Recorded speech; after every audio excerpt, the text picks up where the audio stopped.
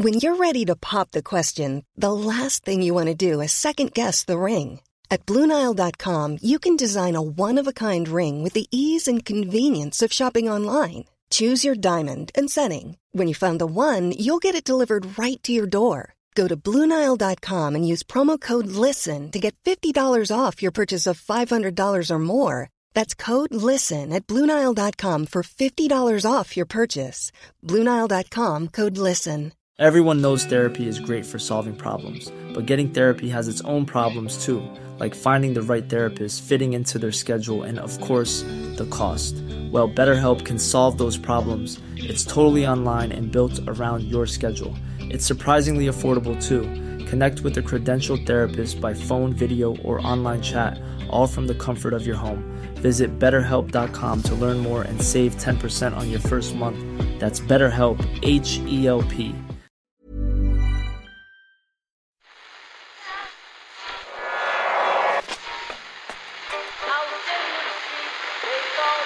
What is that? That's the second time it's gone off.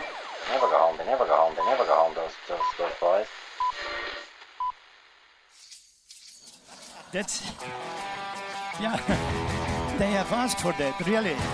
Well, you can laugh. That was the World Cup. I'm a little bit of an idealist, but having said that, I want to be like Meek. You don't know what you're talking about. What did you know? I managed to stay alive for 6 days. I'm going to leave it there. I'd say it to your face, and I'll say it to you now. Come down Swansfield and we'll see them, won't we? What you doing down here, you shawny man? I blame Gary Neville, personally. If only he hadn't been so bloody definitive in his initial reaction to the Sadio Mane red card, we could have all had a nice, long, reasoned debate about it, without the whole thing descending into a polarising, vitriolic social media brawl. Because usually these things end up being quite reasoned, don't they? Yeah, hello and welcome to Monday's Second Captain's Podcast. Football podcast it is. Hi Ken, I'm Murph. Hello there. You got personally abused yourself on it? I was called a clown, Murph. You were called a clown? Yeah. Is that as bad as it got? Yeah, it wasn't too bad. Okay. It's just when a load of stuff starts coming at you at the same time. And this was when you were squealing that Mane should be thrown out of the game for something like that. Well, I most certainly wasn't, Ken. So Neville and Martin Tyler, for that matter. Why did Martin Tyler got very opinionated during this passage? I'm not sure why he needed to add his tuppence worth, but they seemed totally aghast at the idea that a player could get sent off for, landing his studs in the face of an opposition player, even if he didn't mean to do it, prompting yours truly to tweet. It's another verbal broadside, I'm afraid, Ken. Gird your loins. What is Neville on about? It doesn't matter that his eyes are on the ball, in inverted commas. His studs are in the goalkeeper's face. Oh, whew. That's laying it out there, Owen.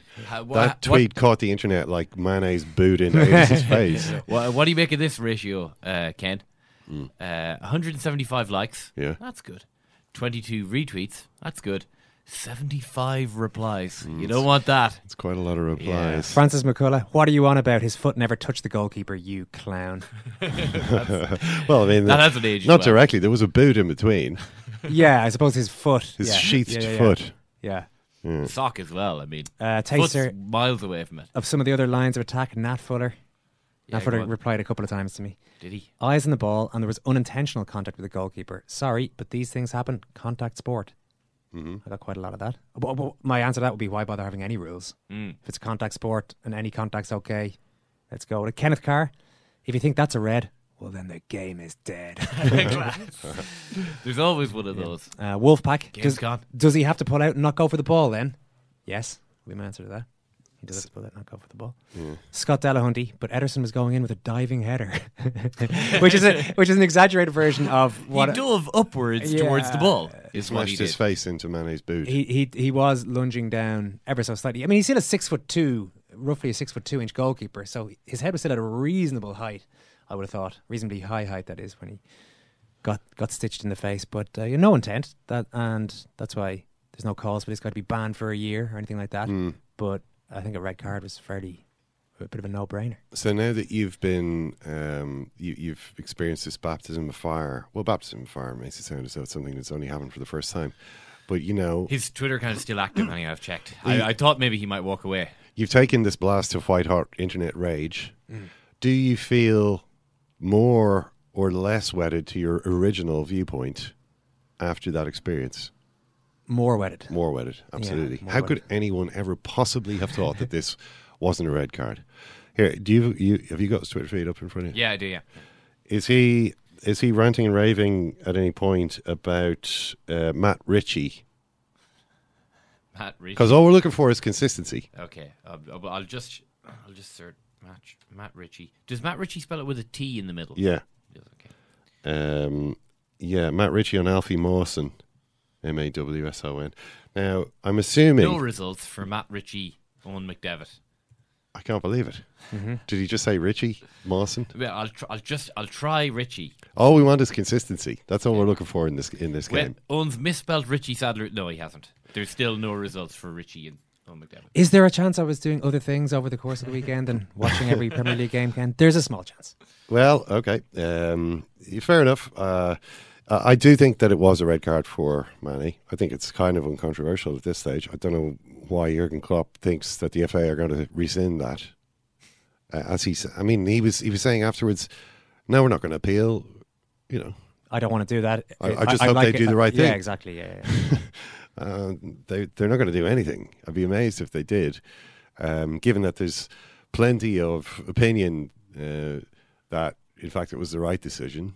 They're not in the habit, I think, of undermining referees' decisions unless they absolutely have to, unless it's an obvious, cock-up by the referee, which this one isn't. So it did ruin the game, but unfortunately that's sometimes what happens when players are punished for dangerous play. I've heard rumours that some people listening to us right now are not members of the Second Captain's World Service. Can you believe this? It's lies. Well, I don't no. believe it. I refuse to believe it. Clearly they hate independent, member-led journalism for just €5 a month plus VAT. And just last week, they would have missed a new record being broken. The most hungover-sounding man to ever appear on air with us, the new champ, Galway All-Ireland winner, all-round good guy, Johnny Glynn, joined us last Tuesday.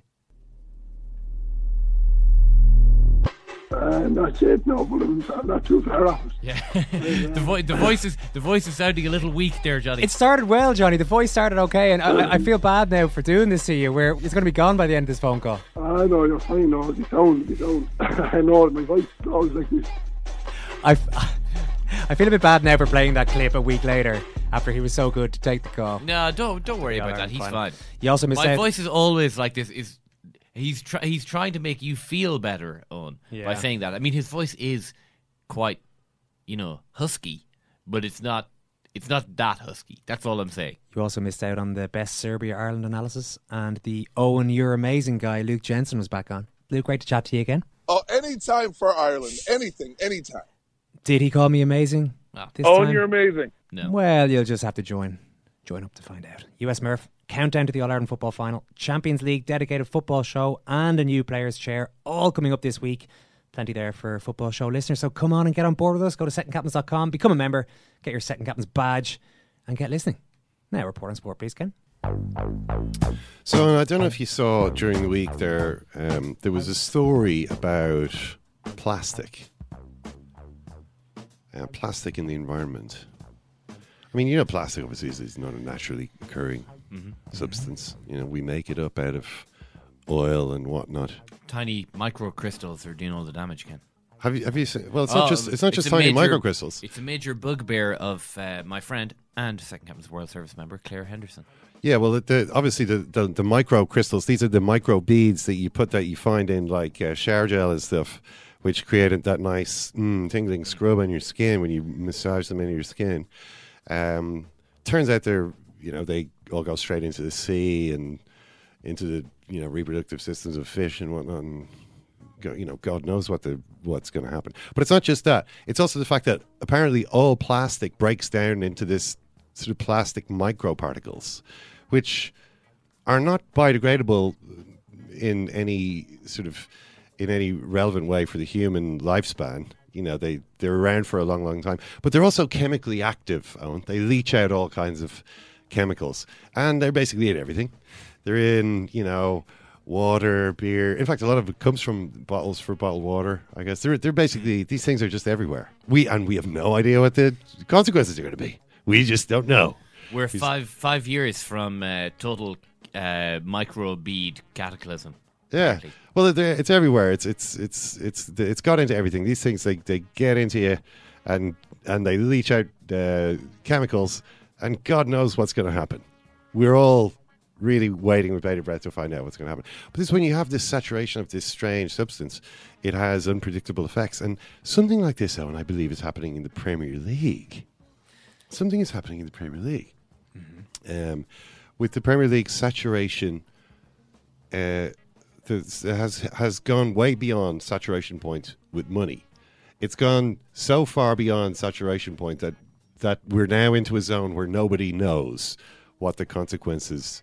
Nobody can really understand just how this is all going to play out. But one thing that we are beginning to see is that this is having a seriously negative effect on the intelligence, already low, of English football. Right? English football is you remember the whole British beef thing. Maybe some people don't remember that. There was a time when it turned out that they were feeding all kinds of strange things to cows, other animals and stuff like that, which a cow isn't really supposed to eat, grinding up animals into sort of a paste, pouring, some kind of fluids on it and then feeding that to your cattle. Turned out that a lot of them were going crazy. All this stuff was getting into the food chain, and it was causing a disease called bovine spongiform encephalitis, BSE, well, which in humans, once you ate these particular cows, resulted in a neurodegenerative disease called Creutzfeldt-Jakob disease, which was really not a good way to go. But something like that, like the Premier League has got Creutzfeldt-Jakob disease from having too much money now. And the example of what's just happened today with the sacking of Frank de Boer is just, oh my God.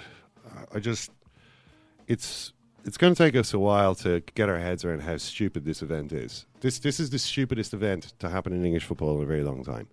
From the hiring of Frank de Boer by Steve Parish, right from day one, their opening statements, Frank de Boer saying he wanted Crystal Palace to play like Ajax. That was a kind of a head-scratching moment.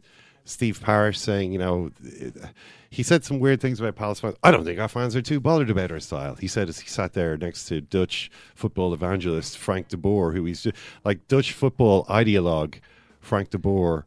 I remember reading a lot of the Guardian's pre-season previews. They were doing one each day or whatever in the few weeks coming up to the Premier League, and I found the Crystal Palace one hilarious. Because of that, it was already, you were looking at this going, oh no, it doesn't appear as though the manager has the full support of his owner, even at the unveiling of the manager as the manager. Day one. Or chairman, whatever it is, Steve Parish. Parish had just said that he wanted a long-term manager. He wanted to support the manager in the transfer market. He's young. He looks healthy. So I think he's not going to die on the job. So that's why we've hired him. He could be here for 45 years. He could be here for knows. It could be the next great Dutch football dynasty in Croydon. Crystal Palace, but so De Boer was coming out with all this, Louis van Gaal type stuff about philosophies. Parish was saying that we've got a style of play which we developed because it was less expensive and it's part of the DNA of the club. The style of play being fast counter-attacking football by strong athletic players. None of this fanning about, right? They're sitting next to each other as they say these things. And he also said that. I don't think our fans are too... our fans, I don't think they're particularly fussed about the style of football we play. Our fans aren't too discerning. This is what Steve Parish says. So 4 games later, Frank de Boer sacked. 4 Premier League games. They did beat Ipswich in between. The results... they had lost to on the first day to Huddersfield, which wasn't good. They lost to Liverpool. They lost most recently at Burnley, and the other one was a 2-0 defeat at home to Swansea. So 4 defeats, no goals. But anyone who saw the game between Burnley and Palace, this is the one just yesterday, will know how unlucky they were not to have scored a couple of goals in that one. I mean, it was an incredible miss by Scott Dan, who was constantly popping up at set pieces, firing shots at goal, which were being cleared off the line. They were the better team in that game. They had they were very unlucky to lose at Anfield when they lost 1-0. Mane eventually got a goal quite late in that game. It looked as though they were going to get a draw. And you do wonder if those if either of those results had gone the other way, or a ball had gone in that went 6 inches wide, would anything be different here? But that's not the world we're living in. The world we're living in is a world where Scott Dan misses and Frank de Boer is immediately sacked. Is there something about that 0 in the goals for column? If they had even scored a goal that didn't win them a point, might there be a bit more sympathy for Frank de Boer's position this morning? Not scoring a goal when you're trying to implement a new policy. Look, I think it's absolutely mental that he's been sacked after 4 days. I'm just trying to find some crumb of comfort for those of us who still believe in Steve Parish and his vision. Steve Parish's vision. Yeah, I mean, it's just incredible. Like, this guy, I mean, Frank de Boer was the wrong appointment for Crystal Palace for the reasons sketched out by Steve Parish as he sat next to Frank de Boer, introducing him as the new manager of Crystal Palace. This is not a team that plays the Ajax way.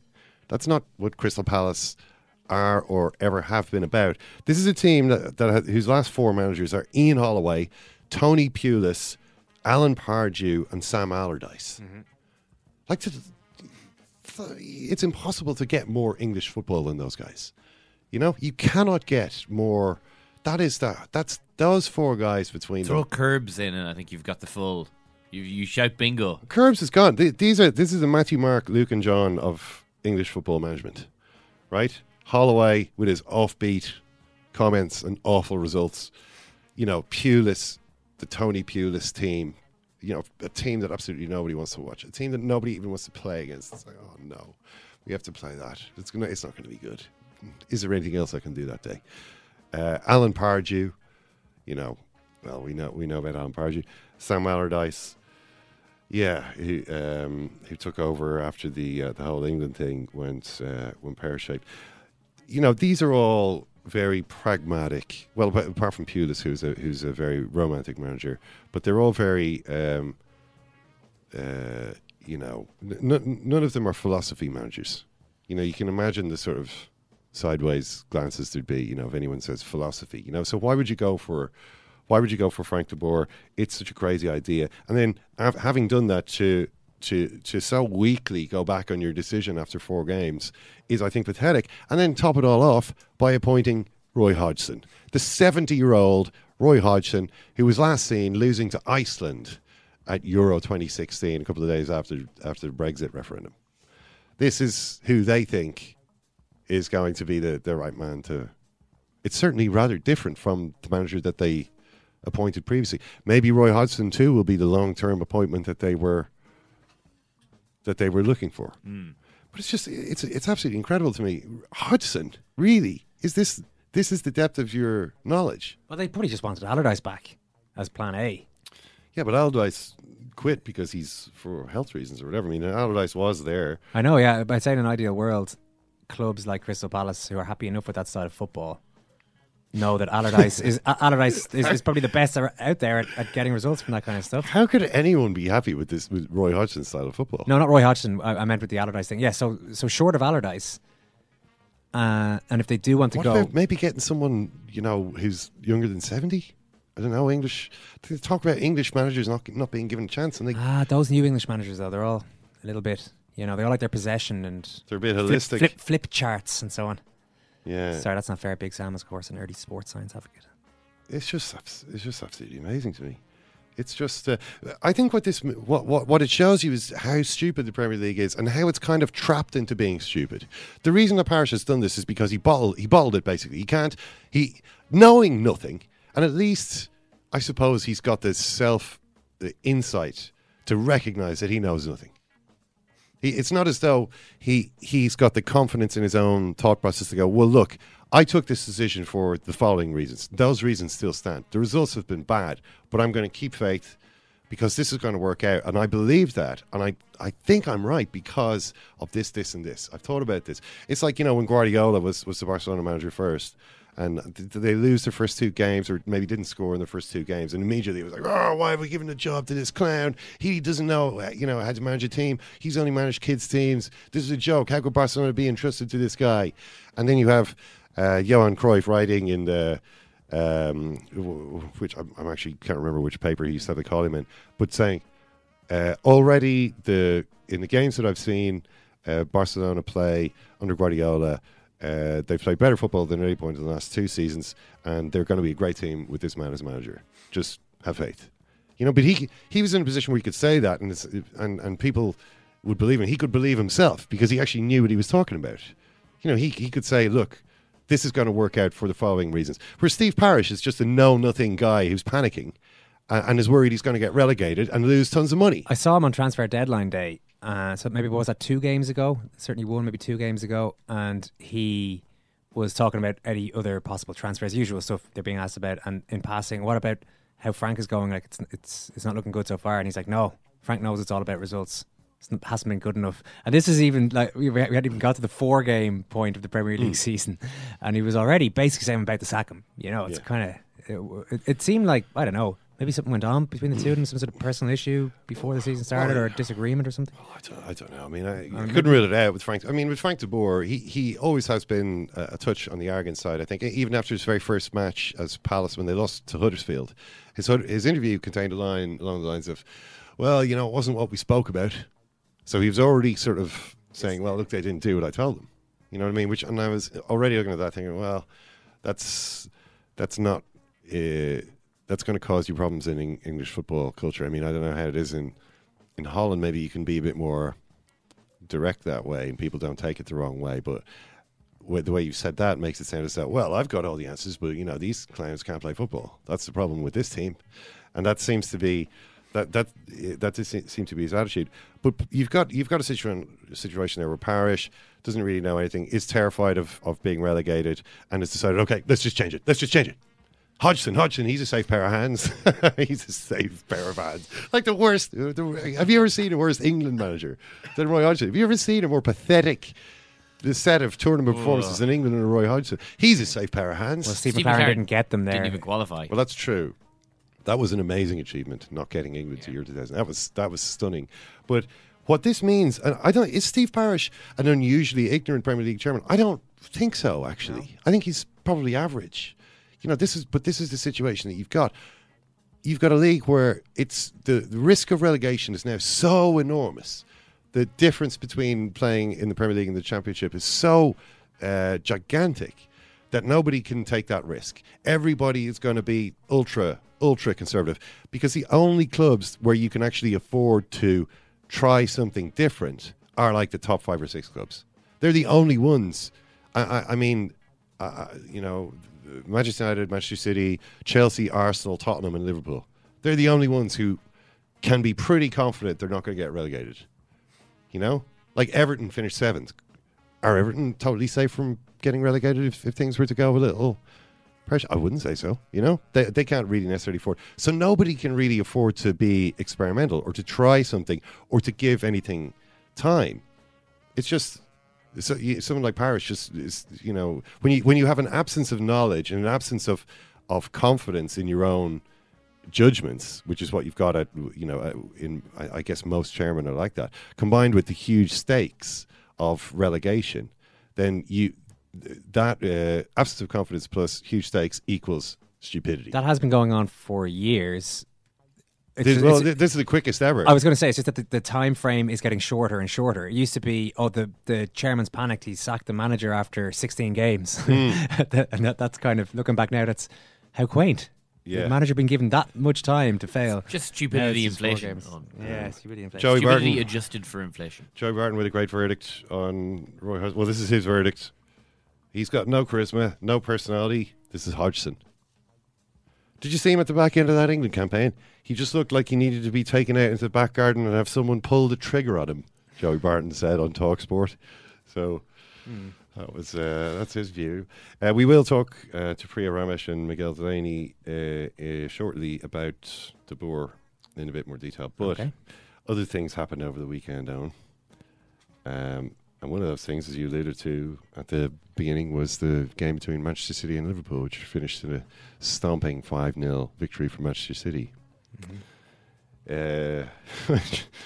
Which certainly brought to an end. I mean, Liverpool had a good recent record against Man City over the last few seasons, and that kind of brought that one to a fairly crushing end. And I think obviously the red card was a big moment in the game because you can't really play the way that Liverpool try to play with 10 players. It's like a numbers game. If you lost the man, it doesn't work. You can't close down knowing that the options behind you are being closed off because one of them isn't being. There's somebody missing, and you can't actually do this. I'm not sure that really justified the way that Liverpool collapsed. No, Jamie Carragher made the point that, okay, sure, you can't do some of what you're talking about there, and you certainly are going to find it hard to score goals with a man less against a good team. But actually the easiest thing to do is to defend, because usually you've got a striker playing up front anyway, not necessarily tracking back that much. So you should be able to, if you've got 9 players outfield, you shouldn't just take it as read that we're going to concede a load of goals here. No, you know the thing to do in that situation, if you really think, is okay, let's not let in another goal. And if it was 1-0 in the second half, then who knows what could happen. But instead they let in another goal almost immediately. The game was already really unstable before the red card, and after the red card it was only unstable in one direction. Yeah, both teams were loose for a while, and then it was just Liverpool were loose. There was clearly Manchester City were attacking Trent Alexander-Arnold, who was getting skinned alive, and they were really going for that. Dion Fanning was at the game and pointed out that Guardiola was actually, City knocked a bunch of long balls out of play, terrible crossfield passes, but they were all targeting that area, the Alexander-Arnold zone. And Pep, each time another ball sailed out of play, was applauding. Yes, that's what we're doing. Now, of course, what they should have been doing is attacking Ragnar Klavan, but I suppose he didn't probably feature in the video sessions. They probably didn't expect him to be playing, but he played so badly. That they were. He'd already kind of helped to give away the goal by the time the red card, which Liverpool are saying decided the game, happened. On the other side, you had Liverpool really blatantly targeting Otamendi, who coughed up a few odd moments before, in the end, Mane was gone, then Salah was taken off, and then he didn't have anything to be worried about anymore.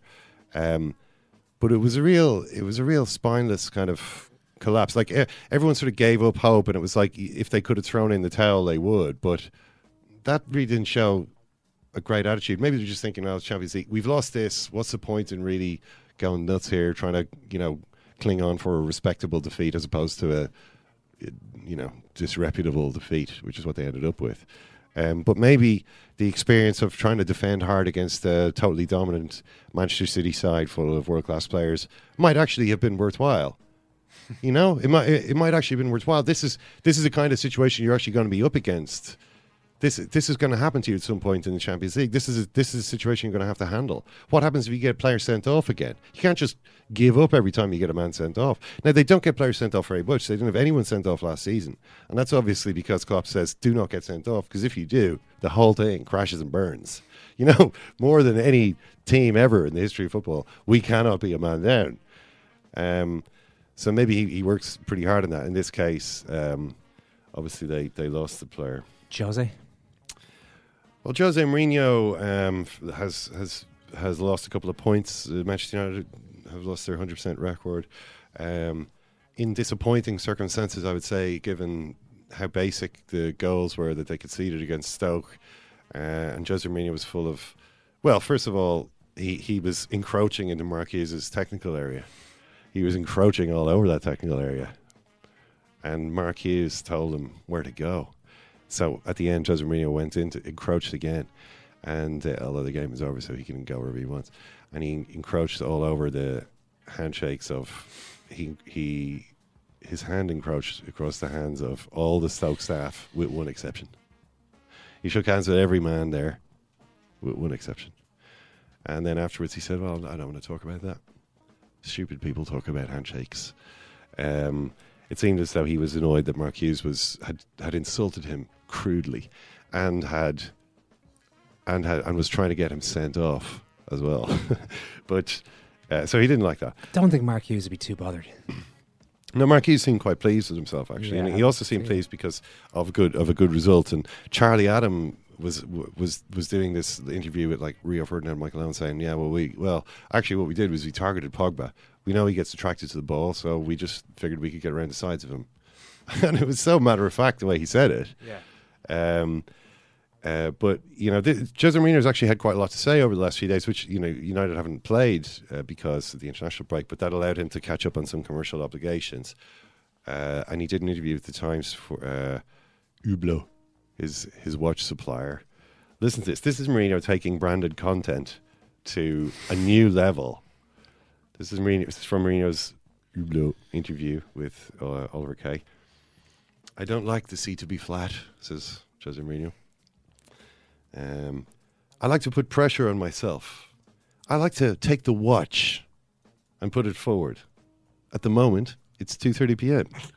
If I have to be someplace at 3... He didn't actually say this, did he? Yeah, he did. Wow. If I have to be someplace at 3 p.m., I tell myself it's 10 to 3. In my job, too, I have done that. I accelerate the timings. Amazing.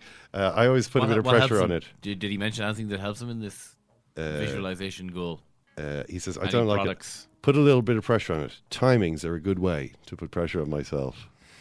So, timing is everything. Stay in your lane, Jose. I mean, there are people working in ad agencies that you're putting out of business with this crap. It's amazing. It's just fully integrated into what could be a plausible Jose Mourinho interview, and he's managed to completely saturate it with references to his watch. Well, is it not plausible that he sets his watch? See, he's not even talking about that. Hublot watch. Yeah, I know people who set their watch a few minutes fast. Might have done it myself on occasion. I'd say you're the kind of person who would do that, all right?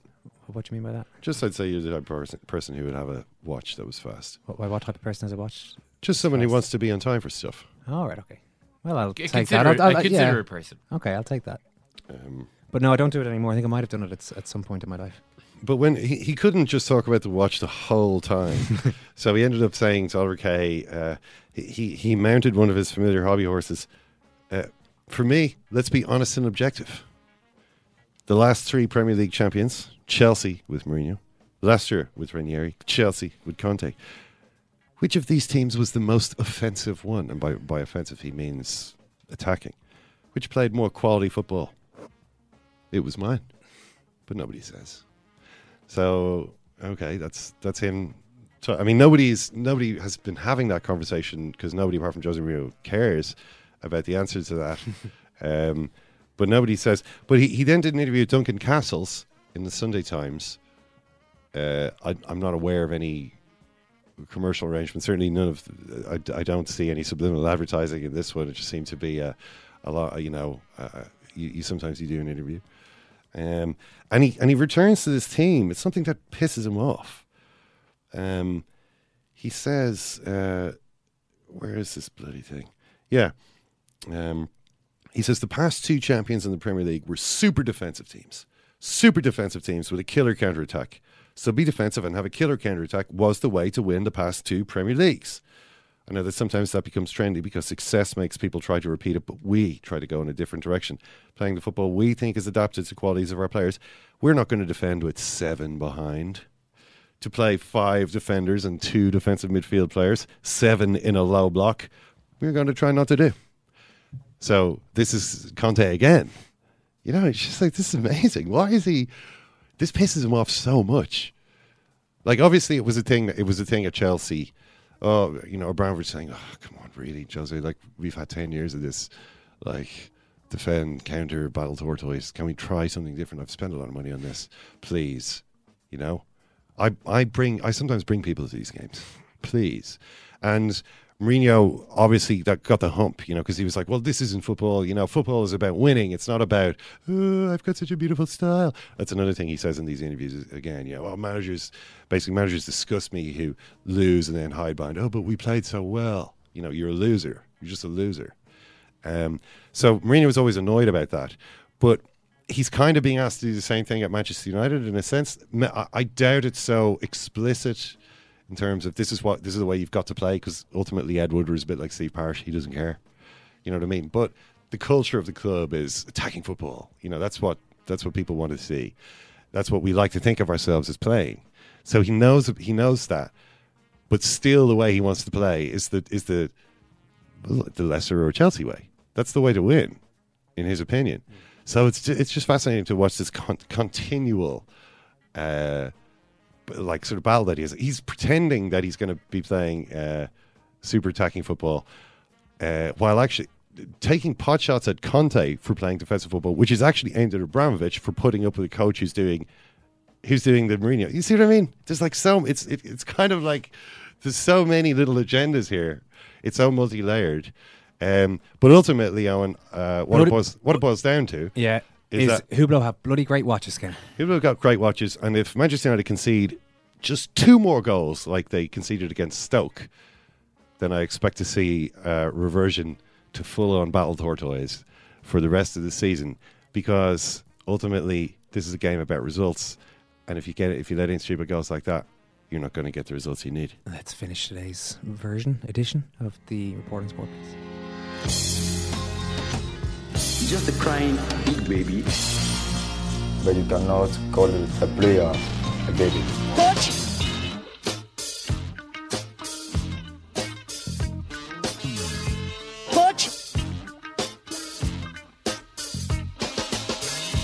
Which is the game you wanted a victory, but it didn't happen. What happened? I want victory for every game. Where do you think you got it all wrong today? Which is the game you wanted a victory, but it didn't happen. What happened? Well, it's just the nervousness. You look frustrated on the pitch. Which is the game you wanted a victory, but it didn't happen. What happened? You wanted victory. Well, I wanted victory. Which is the game you wanted a victory, but it didn't happen. What happened? Where do you think you got it all wrong today?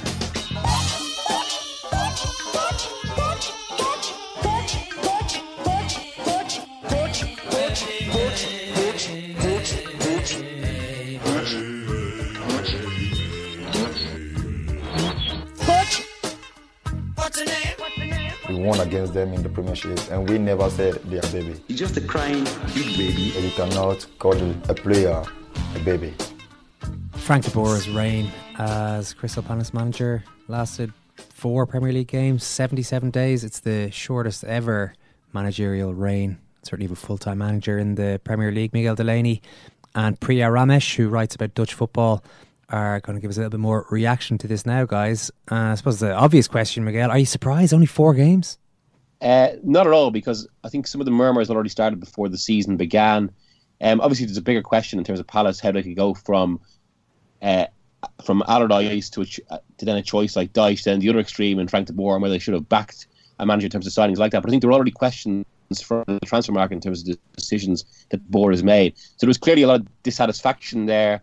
So even before the season began, something wasn't right, and right through the first 4 games, beyond the results and the football we've seen and the various reasons for that, there was a kind of a fracture in the relationship. So no, not surprised at all. In fact, I'm actually surprised it's taken this long, given how much. I mean, I suppose in these situations, everyone talks about kind of the media chatter and the stories, but with Palace, there were basically leaks coming from every single area of the club, from the playing staff to the structure, about why this is a matter of time rather than the Board having any chance of staying on. Leaks saying what kind of stuff, Miguel? This guy talks too much about football. We don't trust this guy.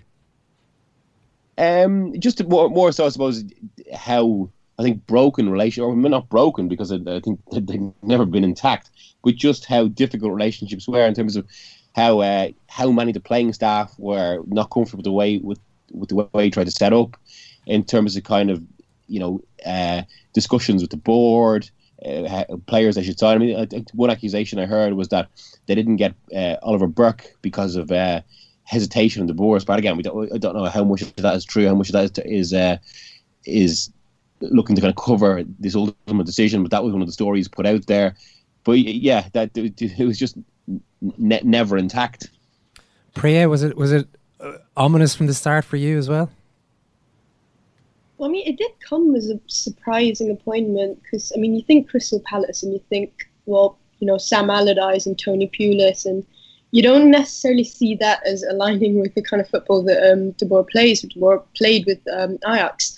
So it did come as a bit of a surprising appointment, but I think the hope that, most people who were optimistic about this was that the board, had kind of turned over a new leaf and were ready to support the new manager, and we're actually thinking in the long term rather than having this kind of carousel of managers coming in and out.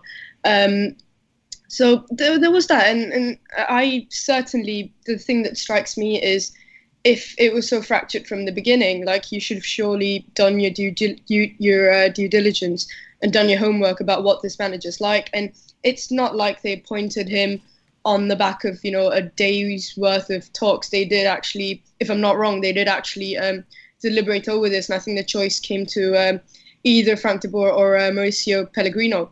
So given that you have gone with the manager, it just seems very odd that right from the start it's been basically heading for failure. And to, sack him after 4 games, I think hints more at the failure of the board and the people in charge, rather than necessarily De Boer, who, of course, has his flaws. Like, I've been a pretty vocal critic of his tactics from his time at Ajax. But yeah, I think it's been a bit of a disaster for all parties concerned. Does he, Priya, have a reputation as being a difficult guy to get on with?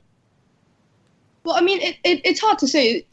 This is the thing. When he left Ajax in May 2016, I wrote like this 2,000-word analysis of his tenure at Ajax, and I mean, the only thing you can conclude from that is that you can't really extrapolate most of what he's done with Ajax very easily to other clubs, because the environment was very special.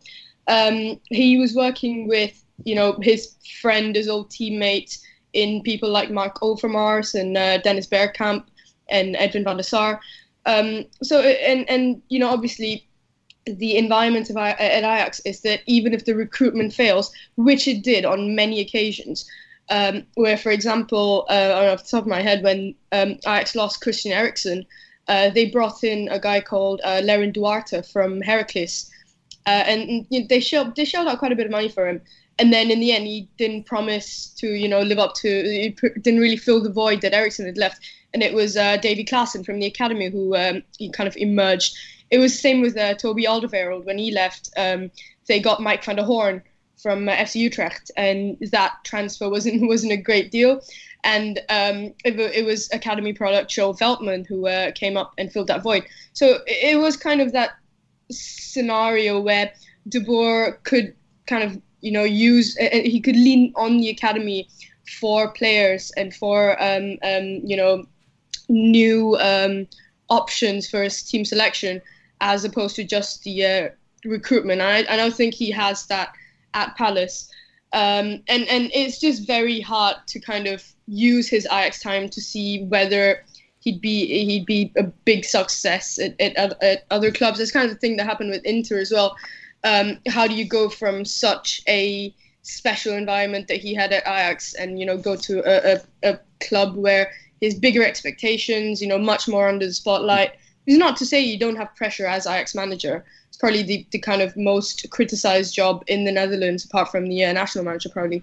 Yeah. But the thing about him at Ajax was, if we focus on him as a coach, it's the fact that even though he's only mid-40s or something, is a fairly young coach, but he just seems entirely out of ideas. And this started maybe halfway through the 2013-14 season, especially came to the fore in the last 2 seasons when PSV just kind of stormed to the title and Ajax just seemed very out of ideas. Yeah.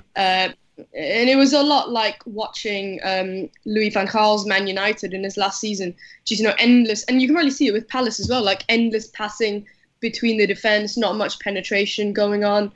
And yeah, it's just a very odd situation for him now in terms of, if he's looking for another coaching job, how is he going to sell himself after these 2, disastrous tenures at Inter and Palace? Well, it's a total disaster for on a personal level for him. Clearly, I mean, Miguel managed to break his own record: 85 days at Inter, 77 days at Palace.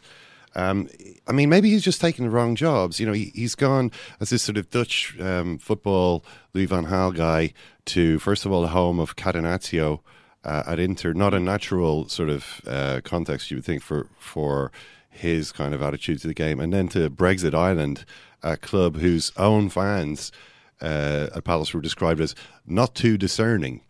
by Steve Parish. Our fans are not too discerning. At the unveiling of Frank de Boer, who wanted to play a discerning style of football. I mean, again, like we're going to talk a bit more about what's going on in the wider context, but maybe de Boer has been foolish in his choice of jobs.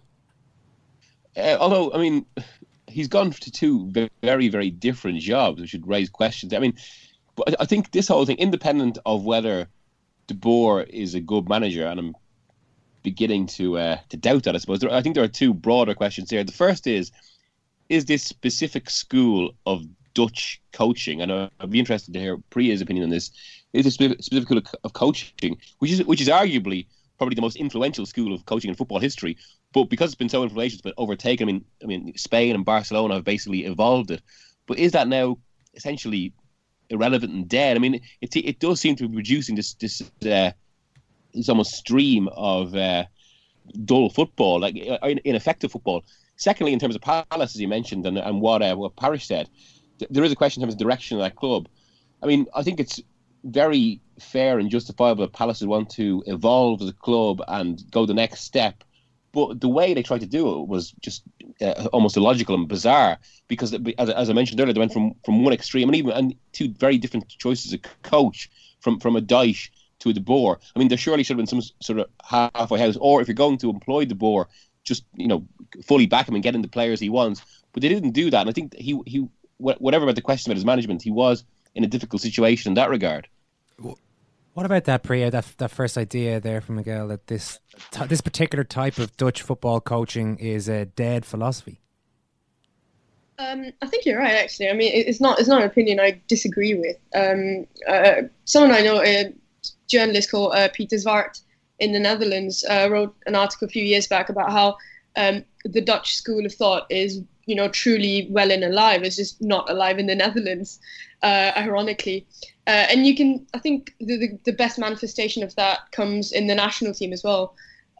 We've gone through, 3-4 coaches in the last 3 years, I think. And the weird thing is there's not much separating the last 3 coaches, especially since Van Gaal left. I mean, you change the coaches and each coach kind of, has his preferences and team selection and everything. But it's exactly the same kind of performances, the same kind of passive passing at the back. Very little kind of thinking about balance in the middle.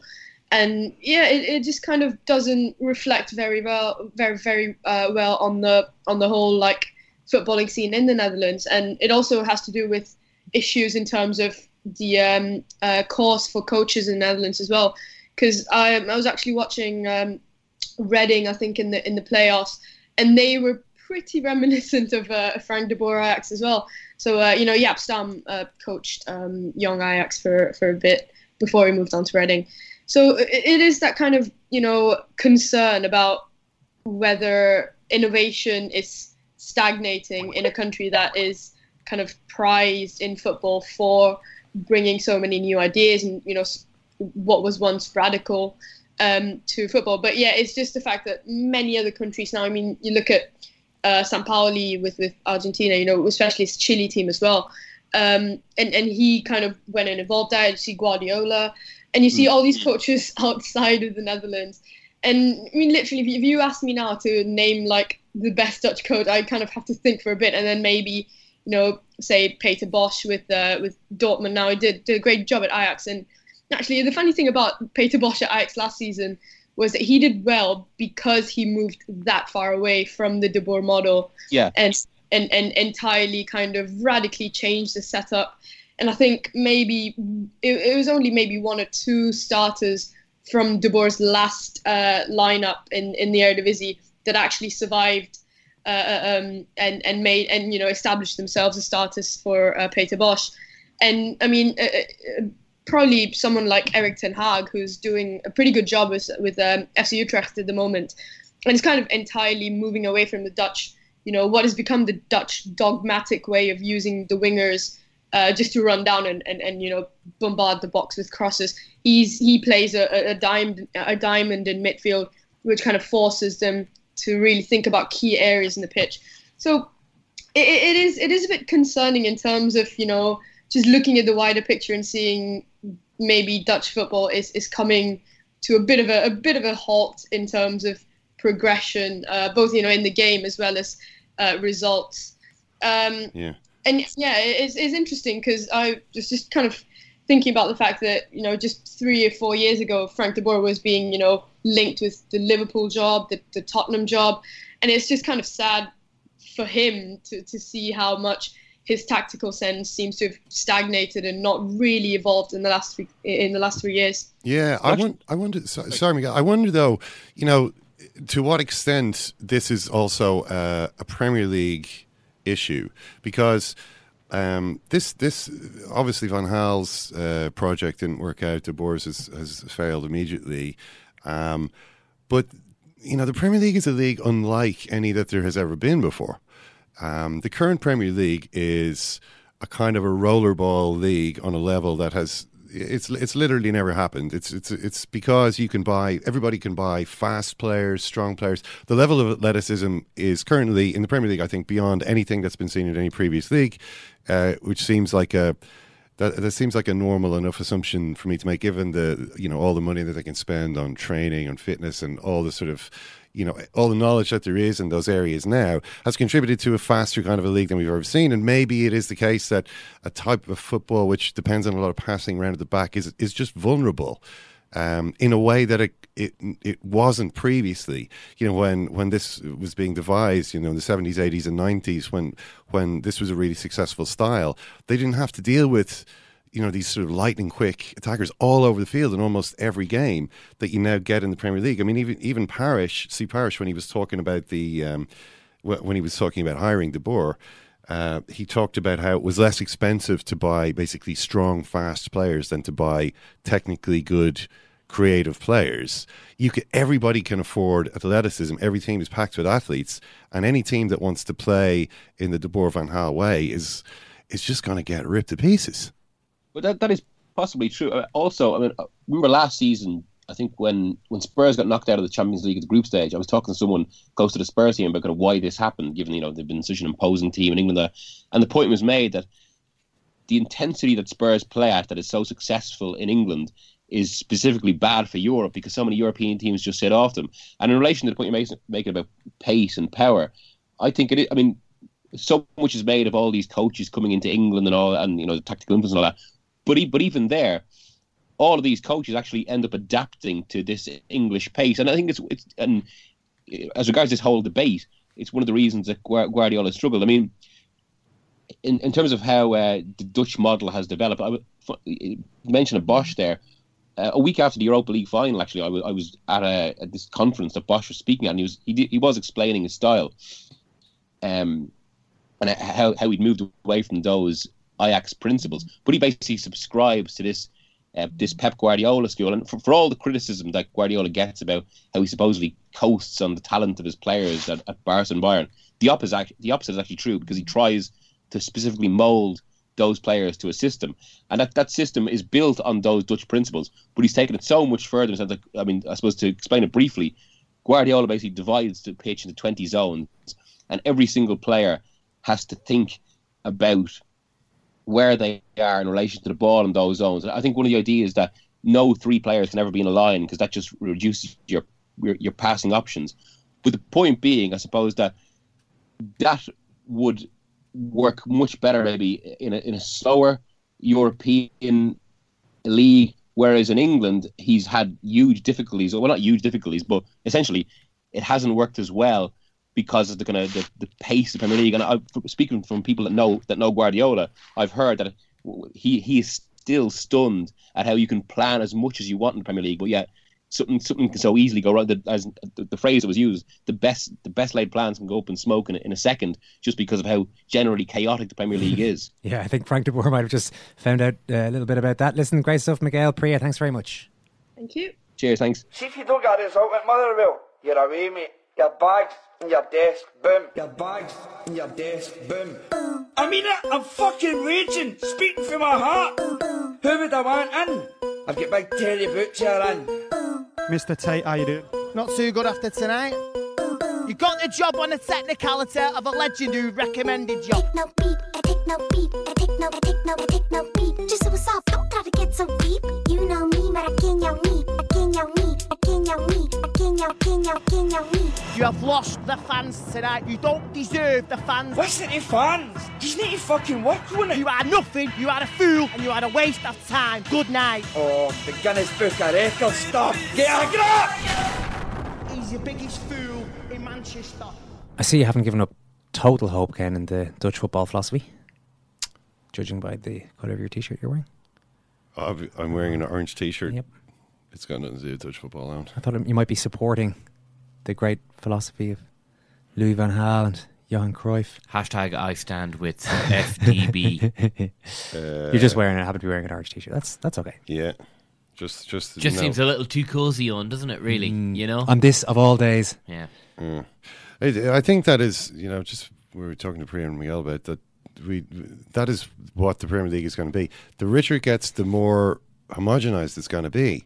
All of the teams are just going to be these big, strong, really fast, really basic teams that are just going to try and defend, smash the ball, run forward really quickly, and that's all it is. That's what we get. Yeah, that's what we get for our money. The most basic football league that's ever existed anywhere. Well, it was won by Leicester City only 2 seasons ago, Ken. Yes. You could say it's arch proponents of that philosophy. Nobody can dare to do anything different now. Nobody can even dare. The conformity, the lack of courage to try different things is pretty scary. Barcelona have moved comfortably into the post-Neymar era. Their latest victory was a 5-0 win against Espanyol. Leo Messi, as always, the main man. He scored a hat-trick. But the world's second most expensive footballer after Neymar, Ousmane Dembele, came off the bench and he set one up for Luis Suarez. Kieran Canning was watching this. Kieran, how good is Dembele looking so far? How close to Neymar's standard? Well, we've only seen 20 minutes. He, as you say, he came off the bench. That was his debut on Saturday night. I would imagine he will get the start against Juventus tomorrow night in the Champions League. But yeah, for 20 minutes it was pretty good. He set up the goal for Suarez at the end, and Suarez very pointedly made Dembele a big part of his celebration. Messi and Suarez also congratulated him after the game. So they all seem to be getting on pretty well. And yeah, as you say, for crisis-ridden, shambolic Barcelona to already be 4 points clear of double European champion, all-conquering Real Madrid, it's quite a turnaround in the past few weeks. But in many ways, Barca's solution over the past few weeks is also their problem, in that, as you say, Messi was the star of the show again, scored a hat-trick at the weekend. He was also by far the most important player in their victories before the international break against Betis and Alaves. And with his future still up in the air, the board, in particular the president, Bartomeu, are going to continue to come under pressure, even after that fifth goal scored by Suarez. You have to bear in mind this is 5-0. Fair enough, it's not exactly the most equal rivalry, but it is still a local derby between Barcelona and Espanyol. After the fifth goal went in, cries for Bartomeu to resign rang around the Camp Nou. So whilst things seem to be going okay on the field, there is still plenty of problems off it. Kieran, Messi's obviously playing really well, but he is going to need support, and there were signs that maybe Luis Suarez is... he had a sparky enough performance, scored a goal, helped with a couple of other situations. What's your reading of where he's at the moment, though? I understand you think maybe he's pushing himself a little bit too hard. Yeah, but I think given so early in the season, Suarez got injured in the Spanish Super Cup against Real Madrid and was supposed to be out for 4 to 5 weeks, which would have ruled him out Uruguay's World Cup qualifiers last week, this weekend, probably the Juve game as well. But he kind of forced himself back into contention, went to Uruguay, initially with Barca's permission, but just to join up with the squad. And then the day they were due to play Argentina last week, both Barcelona and the Uruguayan Federation announced that Suarez was suddenly fit to play, I would imagine, under quite a lot of pressure from Suarez himself. And in that game against Argentina, he seemed to be limping around rather a lot. He came off injured, again holding the knee that had been injured with about 10 minutes to go. But still then played a few days later in Paraguay, played the full 90 minutes again at the weekend. And given his age, the number of minutes that he's logged over the past few seasons, and particularly the fact that he's had not a massive history of knee injuries, but he did have a knee injury just before the 2014 World Cup and forced himself back for that to rather disastrous consequences. I think that to be playing on an injury that does look quite, if not severe, and relatively important stage of the season is quite a big risk, particularly as you say that they're going to need him throughout the course of the season. Well, it's crazy. It's just insane to do this, and I think it kind of goes to a bit of a problem that Barcelona have had in general over the last few years, which is the total inability of any of their coaches to tell one of their star players, sorry, you actually need to rest now. You're going to have to sit this one out because the season, I mean, this kind of desperation that he has, I could completely understand it for the World Cup. Uruguay playing in the World Cup in Brazil. He was playing against England. He desperately wanted to be part of it and was ignoring the injury. And it was, the World Cup's only a couple of games anyway. But at the beginning of the season, we're in September. There's going to be 40 or 50 more matches. It's crazy for him to do this. And Barcelona's coach, Valverde, should be standing up and saying, sorry, Luis, I can't let you do this to yourself or the team. You are going to have to rest until you were properly recovered from the injury.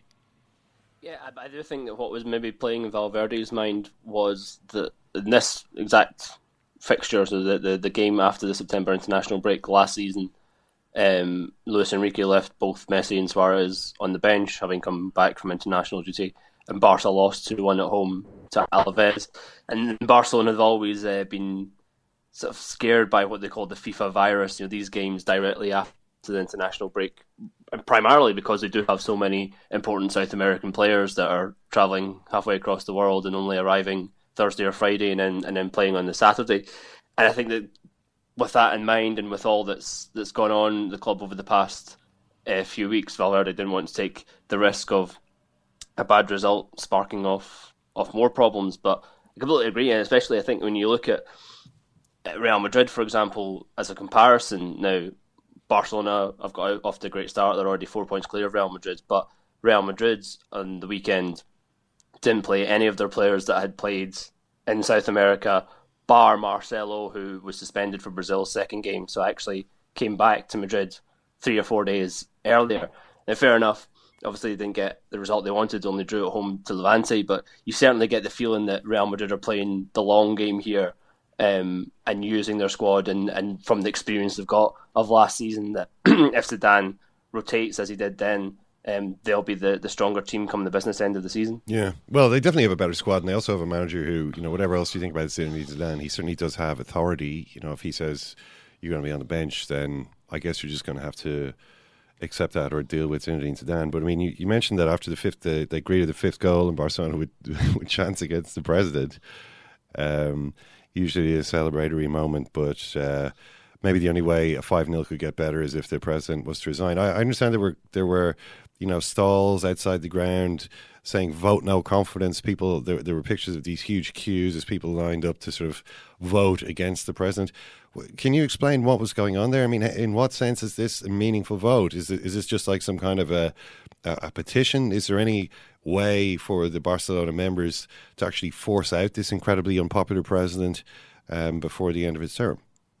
Yeah, so one of the Barcelona presidential candidates from the last election in 2015, Agustí Benedito, has launched this vote with no confidence or sort of censure motion, which requires 16,500 signatures from Barca members. Now there's well over 100,000 Barcelona members. It's more or less about 15% of the membership that he has to get to back this no confidence vote. If he gets those signatures, then that'll throw forward to a vote, not a full presidential vote, just a sort of vote on Bartomeu staying on or having to give up his post as president. Crucially, in that sense, the amount of votes needed to oust Bartomeu is 2/3, so you need to get more than 2/3 basically voting against him to get him to leave. Now, I would be surprised if it got to a vote if Bartomeu could survive. what surprises me at the moment, especially as you say, having seen the photos and videos of the queues of people waiting to sign up for this no confidence measure, is that Benedito said this weekend that he had more or less 3,000 signatures now. Do you thought that for an attendance of 60, 70,000 there at the weekend, fair enough, not all of them would be members, there'd be a lot of tourists, etc. He would have got more than 3,000. But if he manages to get to that sort of 16,500 figure, then I think Bartomeu's days may be numbered. All right. Well, brilliant stuff. Kieran, great to talk to you as always. Thanks a mil. Cheers, guys. You seem quite critical of Luis Suarez there, Ken. Well, I mean, I'm not critical of him in the sense that I think his willingness to play through injury is admirable, but there's a limit to. Generally speaking, I think it's a good thing to be physically courageous and self-sacrificing and all that kind of stuff at the right time. Yeah, you can't just be stupid. For whatever reasons. Oh, I'm so important. They need me for this game against Espanyol. No, they don't. They don't need you for this game. You could actually rest. They're going to need you over the course of the season, but look, I suppose it's kind of it's irrational in a sense. I mean, he wouldn't do this kind of thing if he didn't have an irrational drive to play. So the thing about an irrational drive is that it's irrational. It's not amenable to reason. Just one other thing before we finish, I'd like to mention this. There's a really interesting interview with Robert Lewandowski in Spiegel magazine where he absolutely he hammers Bayern Munich in it. He's basically saying, first of all, we don't sign good players anymore. We sign average players for 40 million is just an average price for a player. We need to get creative if the club wants to keep bringing world-class players to Munich. We've never spent more than 40 million. That's long since been more an average than a peak price. Then he criticizes them for arranging money-making commercial tours. He says, I'm skeptical about these trips, not just because the strain is so high, but also because I'm not really convinced they are such great benefit to the club's marketing. What's happening in football at the moment is a fine line between regionality and globalization, says Robert Lewandowski. As a club, you have to grow if you want to keep up with foreign clubs. This leads to a big question. Who is the target fan? Do they live in Munich or in Asia or in America? Solving this conflict is one of the biggest challenges clubs face. It leads to frustrations for those who have stayed loyal to their clubs. These people must never fear they're being used. Sounds like he's on the side of the 3D meat space fans who might actually turn up to the Allianz Arena. He says, the people responsible have to develop a feeling for where the borders of reason lie, continues Robert Lewandowski. Do we really need small cameras on beer glasses, as we did for our title celebrations after the game against Freiburg? Do our wheat beer showers now need to be marketed as well? A title celebration is an emotional moment. It should always be authentic. I can understand why fans are annoyed about that. Over to you, Karl-Heinz Rummenigge. Karl-Heinz Rummenigge has basically told Lewandowski to shut his trap and get back in his box. Yeah. Well, very well thought out. It's not the usual. Oh, yeah. Anytime a player does normally hammer club, it's because they won't let him leave or something. Whereas this is a little bit more globalization versus regionalization with Leva. It's a shame if he says this, says Rummenigge. Loyalty is in the Bayern DNA. We've enjoyed great success. Rather than Lewandowski, who wants crazy spending on superstar players, I share the viewpoint of Chancellor Merkel, who says we should regulate and reduce these amounts. Clearly, Robert has been affected by the PSG transfers. Nevertheless, he's employed by us. Anybody who criticizes the trainer, club, or teammates will immediately be in trouble with me personally. And he also points out, Lewandowski can determine this himself by looking at his contract. He signed until 2021 with no buyout clause. He says he what was it he said about he was unhappy with the pre-season tour we had in Asia. He should remember that Real Madrid and the clubs he dreams of playing for spent 24 days travelling with hot weather. That's much more than what we did this summer. So it's kind of an interesting situation there. Bayern's biggest star now is Lewandowski by miles, and he seems to be falling out with them. They lost to Hoffenheim, the team that Liverpool ripped to pieces a couple of weeks ago. They lost 2-0. And are sixth in the league. So it's like their worst season since before anyone can remember. There are Bayern fans who can't remember their team losing a match like this at this point in the season. If the fan is, under 12 years old, they literally probably can't. So I suppose all good things come to an end. as this podcast is doing right now. Thanks, Ken. Thanks, Owen. Thanks, Murph. Thanks, Owen. Thanks, Ken. Thanks a million for listening. Cheers. Thanks so much.